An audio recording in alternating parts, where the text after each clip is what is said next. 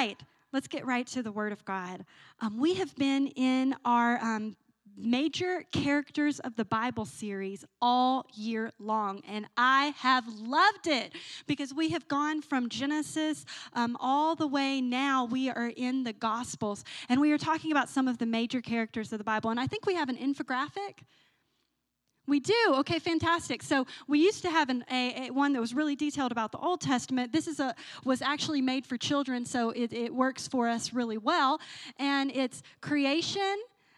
Then we have the patriarchs. That's Abraham, Isaac, and Jacob. God is a generational God, even from the beginning. And then we see that the children of Israel go into bondage in Egypt. They become slaves, but God comes and rescues them and pulls them out of that, and that's Exodus. And so that's where we see Moses splitting the Red Sea, Moses and the Ten Commandments, all of that. And then we see conquest, and that's going to be Joshua, where the children of Israel go and they transform from being slaves to now conquering a land, and it's such an incredible story. Then we have the time of Judges. Israel was unlike any other kingdom. God allowed them to be ruled by judges that were appointed by God and anointed by God for a particular season. We also see the first and only female ruler that we know of Israel during that time, which was Deborah the judge. And then the kingdom of Israel. Now, the children of Israel, if you'll remember, they asked for a king, and they didn't really like what they got, but they asked for a king, and so they had a season of kings, and those kings led them into deeper and deeper sin, and they eventually, God cleared the land, and they had exile where they were taken into captivity by some neighboring countries, but God remembers his people. God is a God who forgives, and God brings them back, and we see they return back to the land of Israel, and then we see within the Bible a time of silence. For about 400 years, there is nothing written in the Bible. And this is the time, if you ever go into history, where you're going to see the Maccabees and you're going to see other significant things within Israeli history, but it's not in the Bible.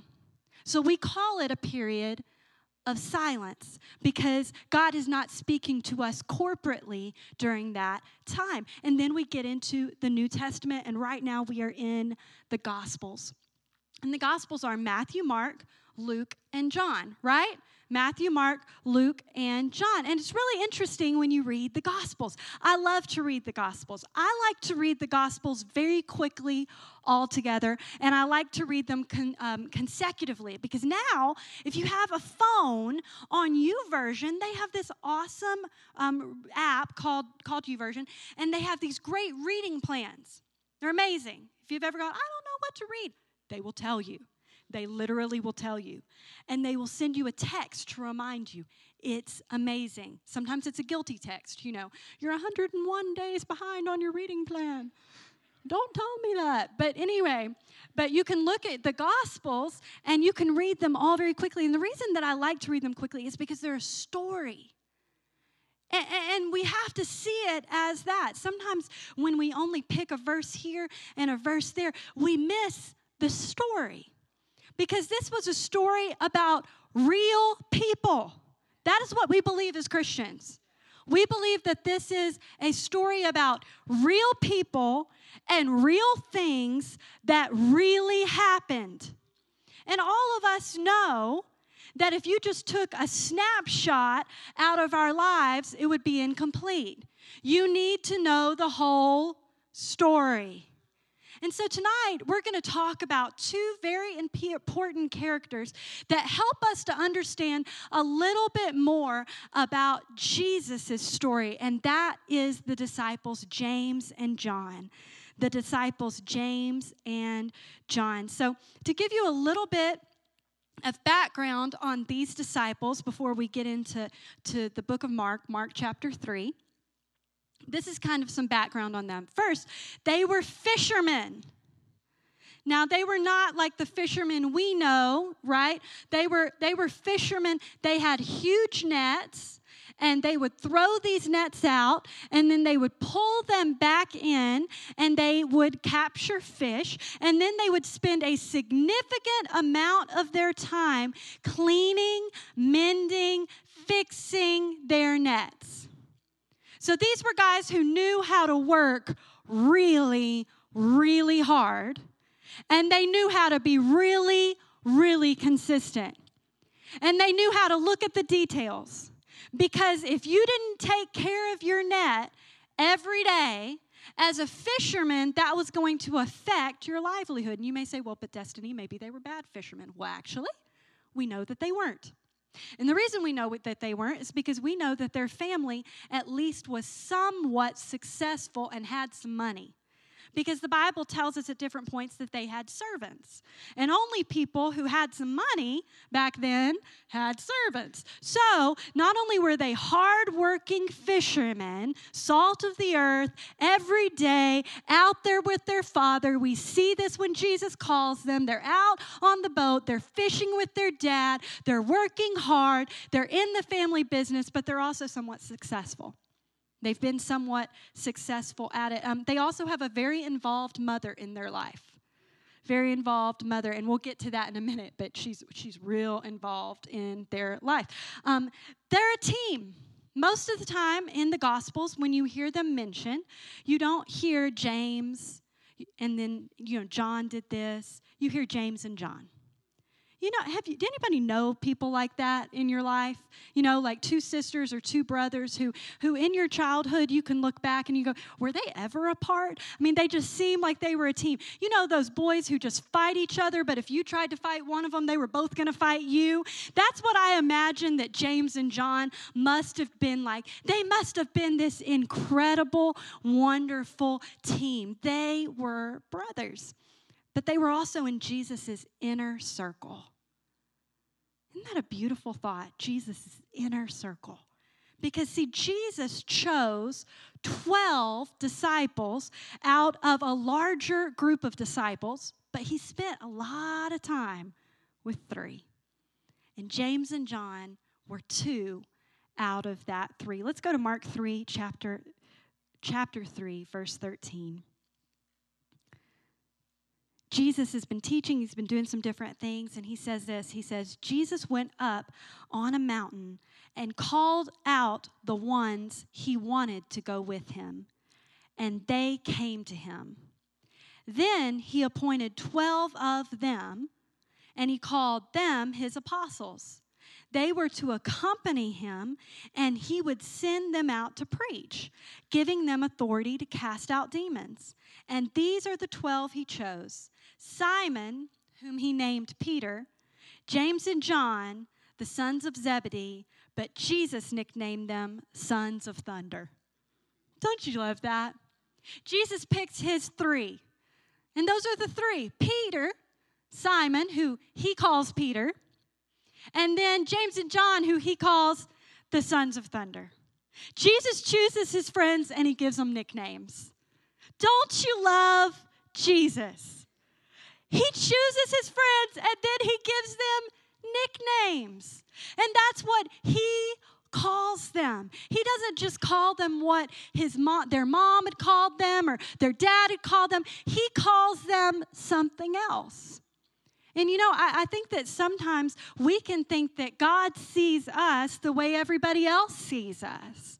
That God looks at us and calls us the same names and the same things that maybe other people in our life have called us, much to our chagrin. But that's not true. The Bible says that God knows our name and that he has written our name on his palm. And I heard a preacher one day say that it's not just your name, but it's your true name. It's your true name. It's the name he calls you. It's his term of endearment for you. Because when Jesus came to earth, he only had a limited amount of time to live with a limited amount of people, and he had to be wise, just like each of us have to be wise, right? In choosing people to be with. And so he chose 12, and then he limited it to 3. But when Jesus went back to heaven, and that veil, just as Philip Bussey was talking earlier, was ripped from top to bottom, instead of there only being 3 that could be in Jesus' Jesus's inner circle. Instead of that, every one of us is invited literally into the Holy of Holies, where we can all have an intimate relationship with Jesus. And that's so exciting. Because I read these stories of Peter and James and John getting to hang out with Jesus, and I get a little jealous. What must it have been like to be in the inner circle? But then I remember, if I choose, that can be my reality, because I can walk with the Holy Spirit every single moment of every single day. These were his family of choice.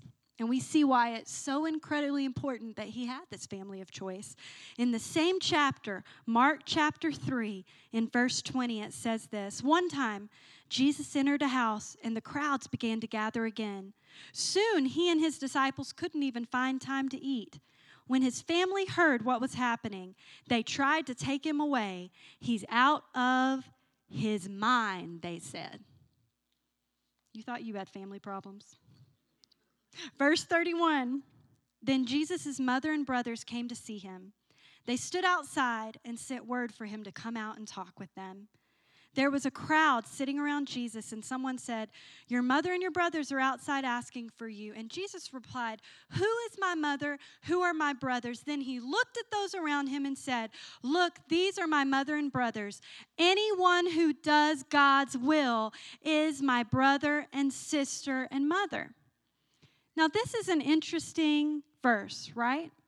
Because Jesus is very big on us respecting our mother and father. He chastises the Pharisees about that. He says, you make up rules that allow you to give to God what you owe to your mother and father, and that's not allowed. I mean, that's intense.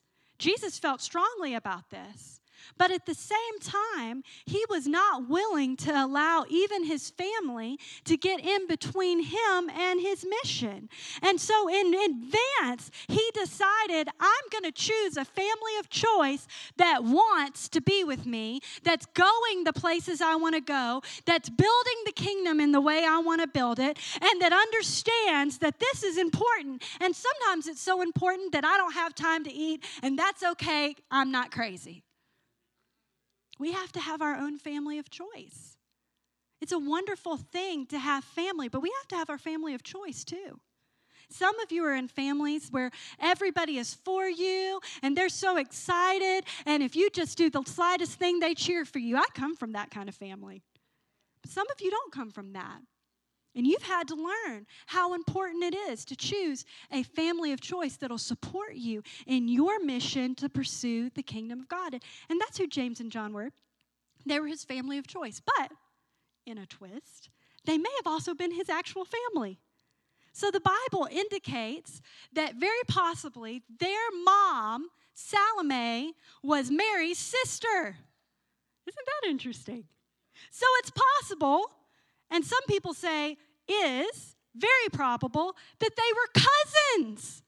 So I want to mention that it's important that your family can be your family of choice. And it's amazing when your family becomes your family of choice. But there's a lesson here for each of us. Just because you're family, okay, doesn't mean that you're going to have a seat at the table. Just because it's your heritage, just because your mamas, grandmamas, and your sister and all of them, they're all preachers. Just because you grew up in it, just because you have the right verses on your wall, just because you have the background and the pedigree, that does not guarantee you a relationship of intimacy with Jesus. Because you have to decide yourself that you're all in. We have to decide ourselves. I come from 4 generations of Pentecostal preaching women. Women, I did say that, women. 4 generations. My great-grandmother met her husband, my great-grandfather, when she was street preaching on a corner, and he was leaning against a wagon wheel. I just think that's the best story. Wagon wheel. I mean, who does that? 4 generations. But you know what? Just because I have that heritage, that doesn't guarantee me a place at the table. that doesn't mean that I get some type of one up when it comes to the kingdom of God. I have to make a decision that, you know what, my number one priority is Jesus. Jesus be the center, not of my mom's life, not of my family's life, but of my life first.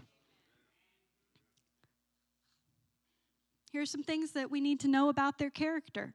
One, they were ambitious and competitive. Isn't that great? They tended to get into arguments about who was the greatest. So at one point, Jesus stops them as they're all talking on the way. And James and John are always just all up in the middle of this. And they're arguing about who is the greatest in the kingdom. And Jesus gives this beautiful thing and says, look, I get that everybody else is worried about who's the greatest, but that's not what you're going to worry about. Instead, the greatest among you is going to be the servant of all.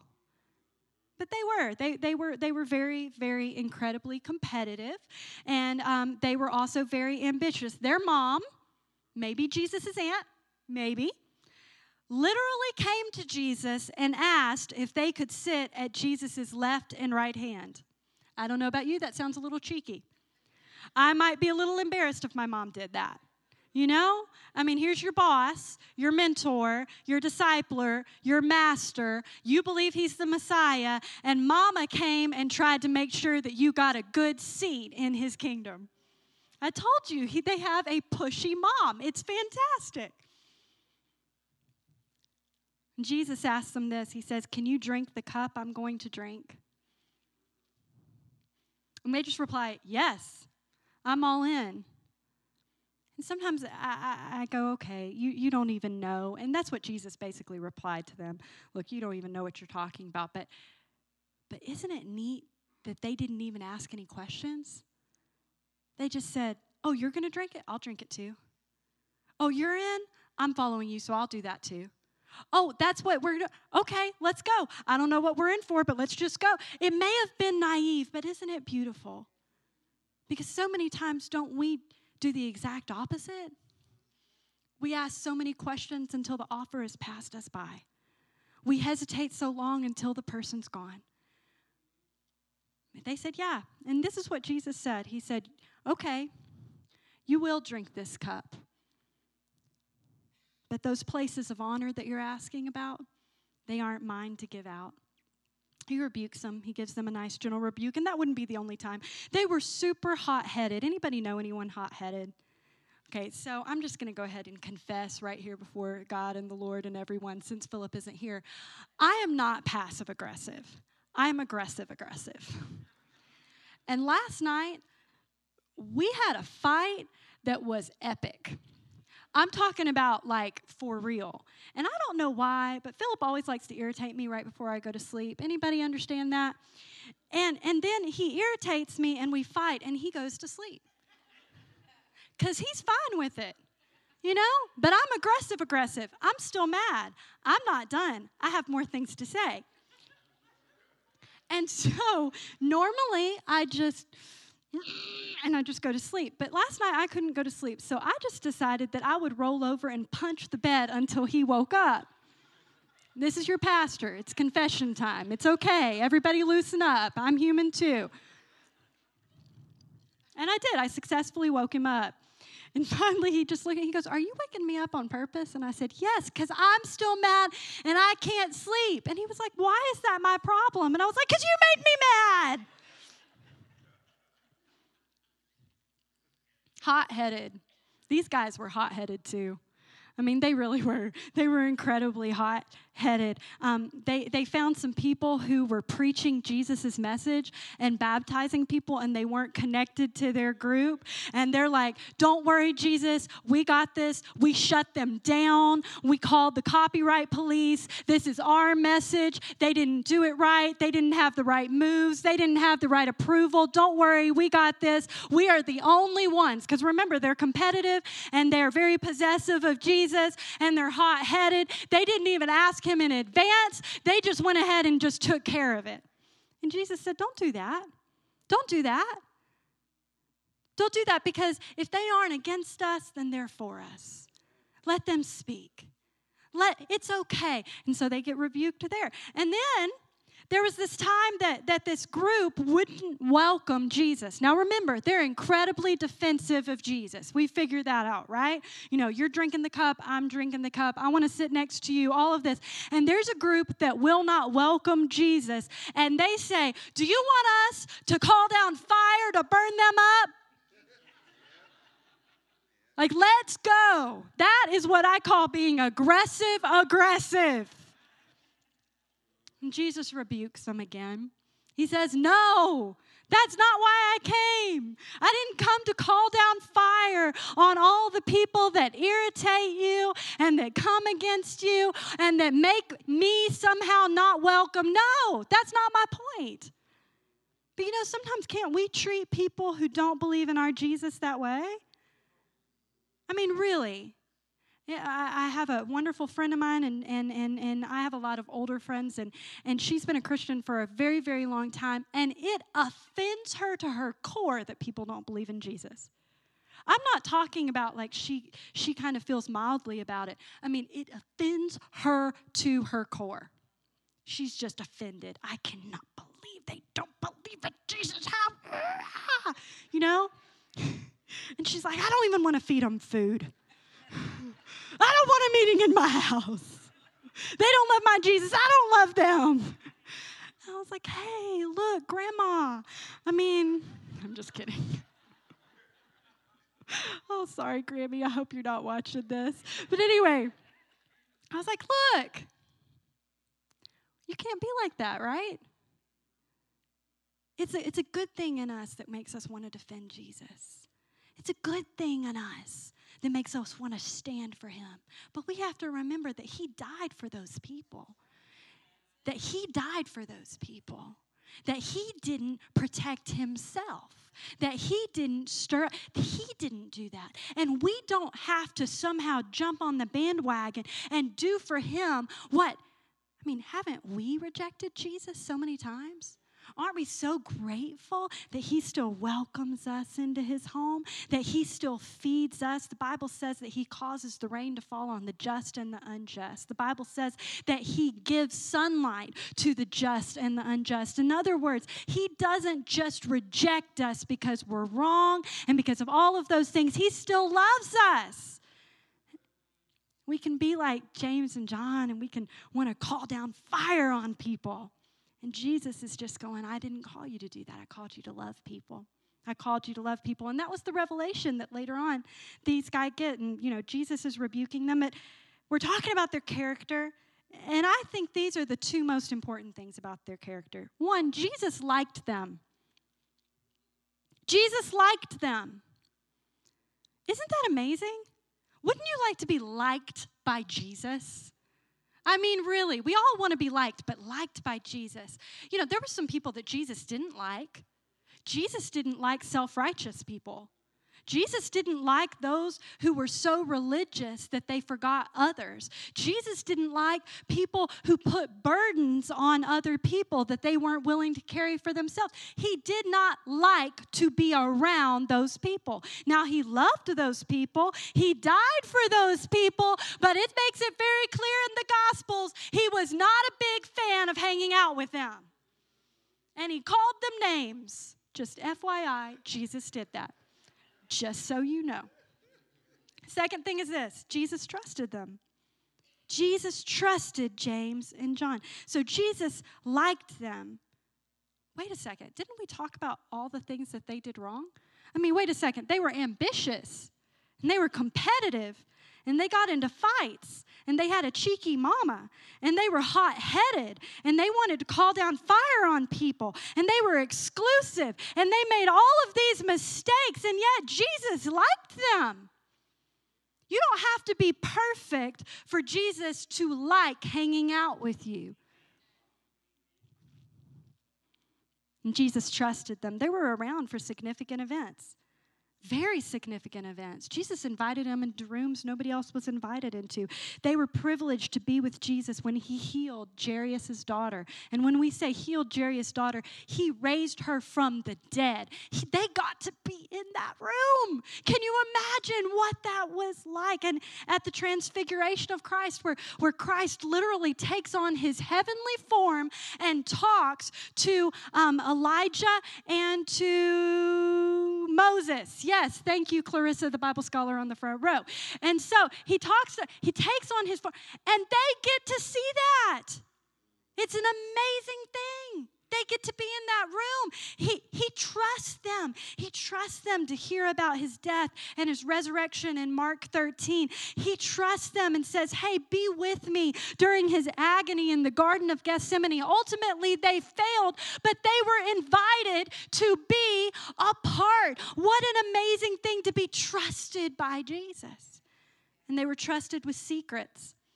Both during Jesus' time on earth and then later on, even in Revelation, John talks about secrets that he was given that he wasn't allowed to write down. Jesus trusted these men. And are we people that Jesus trusts? Are we people that Jesus can trust?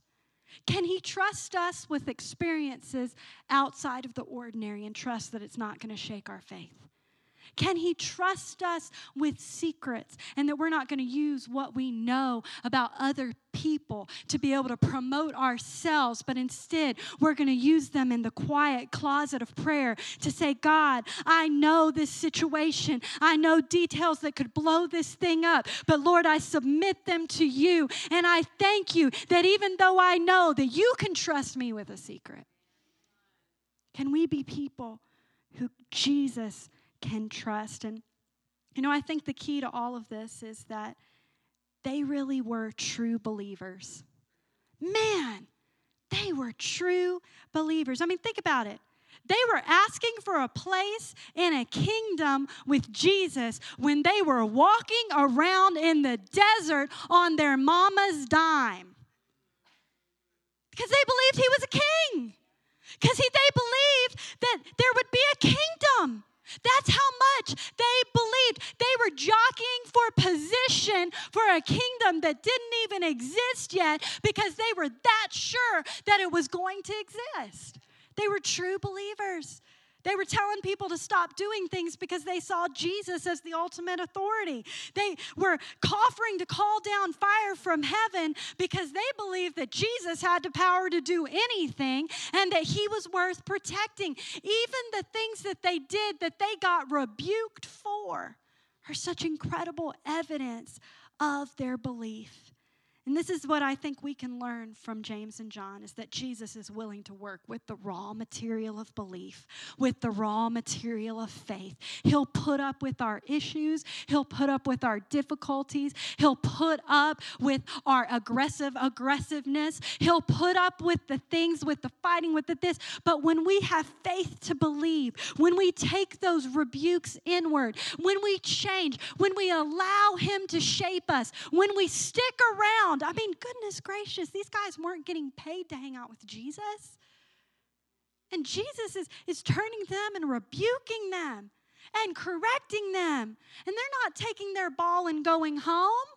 They're not getting offended and saying, you know what, I think that sermon just really, I don't agree with all of it. Some of it I don't. Some of it I believe that they used the wrong version of the Bible. And I didn't like it.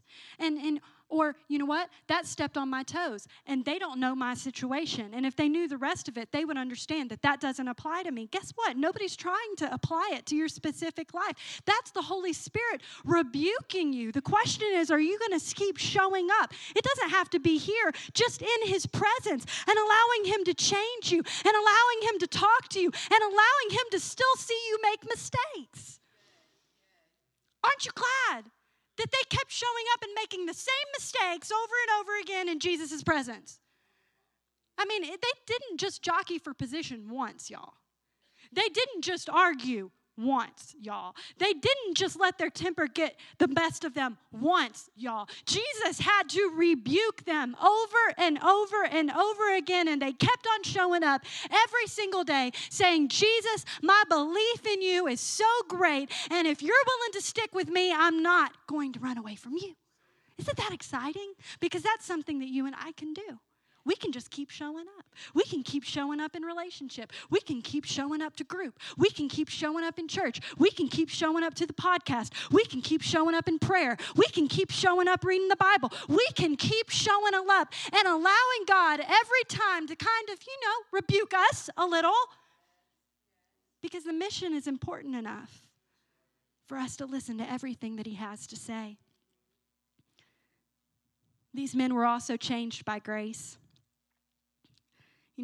Jesus called them the sons of thunder. I'm sure that nickname came a little bit from their aggressiveness. I can imagine they were really, really loud, don't you think? Maybe it was because of their clashes together, Maybe they had that one or two fights that all brothers have, that they just have over and over again, and yet they really were sons of thunder for the kingdom of God. They saw incredible things happen. And by the time that John died, he was known as the disciple of love. From a son of thunder to a disciple of love. From going to miss the point. I mean, really, totally missing the point. Where's my seat, right? I'm the only one who gets to preach and pray in your name. We need to call down fire from heaven. Totally missing the point.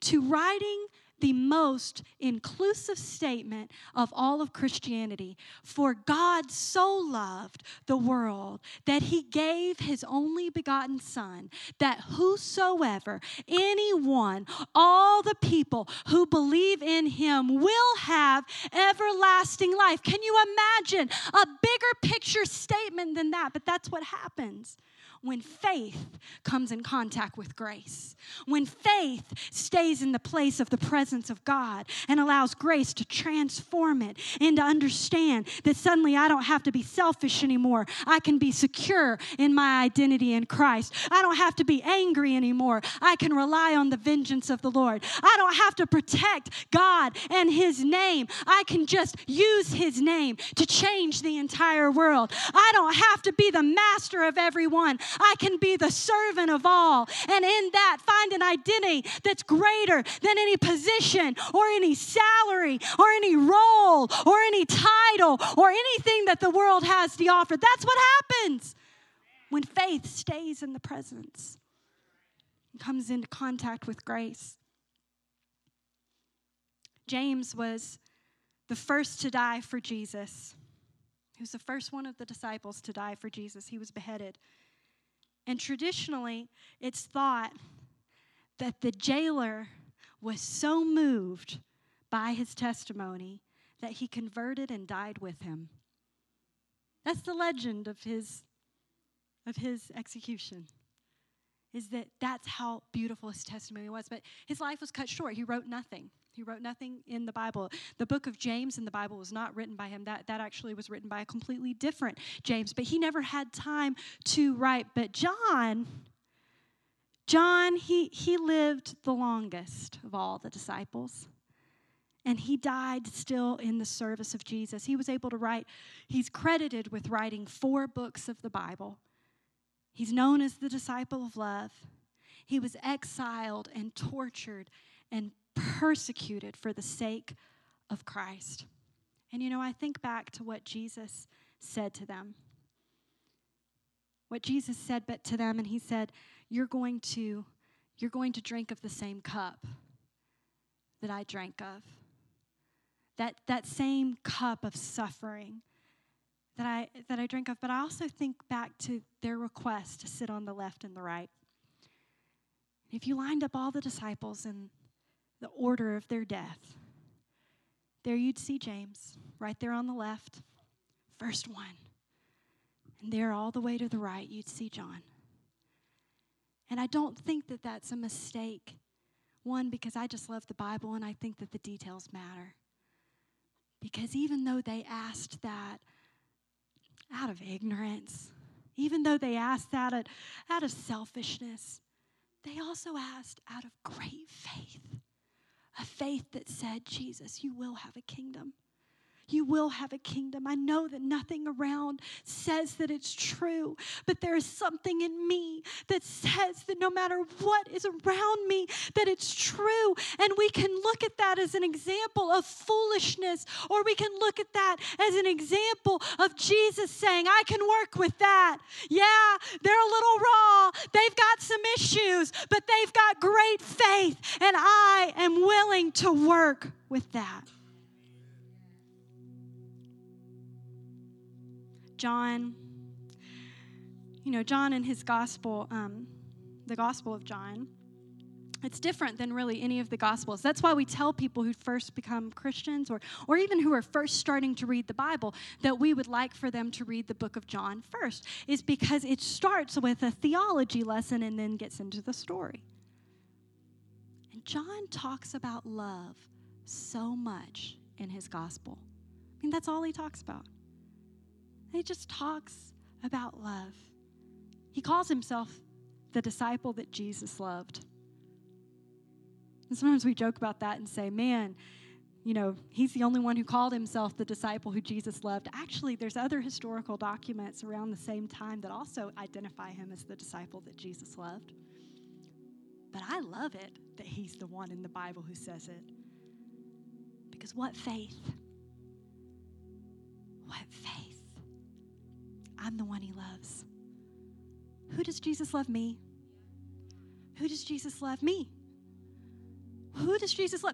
Definitely, I don't know about anybody else, but for me, I know he loves me. You can't talk me out of my identity as loved of God. Yes, I was there at the Transfiguration. Yes, I was there when he raised a girl from the dead. Yes, I wrote 4 books of the Bible. Yes, I did all of these amazing things. But at the end of the day, the only thing you need to know about me is that I'm the one that he loved. And that's how I want to be. Isn't it how you want to be too? At the end of my life, I don't care what I've accomplished or what I haven't accomplished. If my life is cut short like James, I hope with all of my heart that I lead someone on my deathbed to Jesus. Or if I get to live all the way and outlive everybody else in my generation, I hope that my identity will be planted firmly in the cross, knowing that he did that for me, that he loves me, that he took me when I was raw, and that he put me in his presence, that he put me in contact with grace, that he didn't leave me there, and that he allowed me to become someone who knew that he loved me. Someone who knew that he loved me. See, John and James, they looked for acceptance in a position first. Jesus, let us sit on your right and your left. Jesus, let us be the guys, your bouncers. Jesus, let us be your fire bringers. Jesus, let us be all those things. But by the end, they had found their identity in his love. Will you stand with me?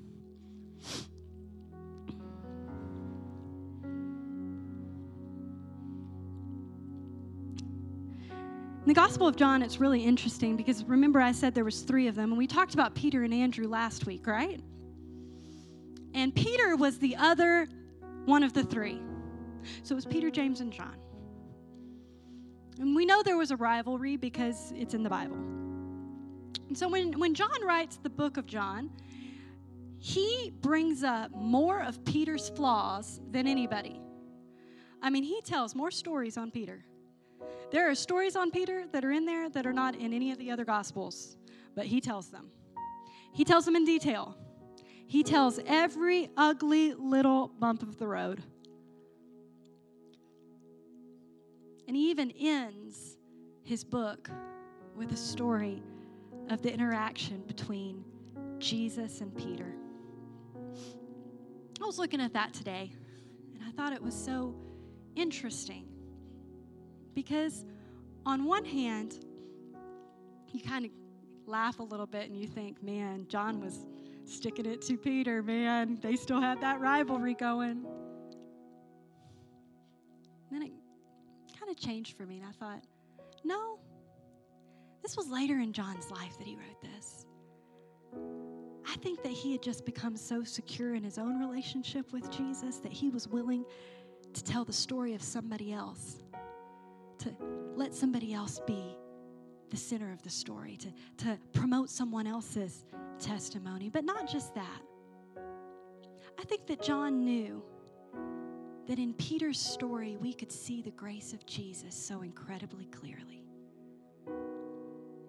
That we would stand here in 2017 having failed Jesus, having sometimes denied him, having been hot-headed, just like James and John and Peter were, having done things that we weren't proud of, and that we needed to know that Jesus wouldn't just accept us back, that he wouldn't just forgive us, that he wouldn't just give us a place at the table, that he wouldn't just feed us again, that he wouldn't just let us be a part of the story, but that he also would give us a mission.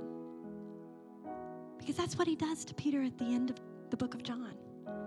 Jesus says, hey, now that you're back, I need you to make sure that you take care of my people.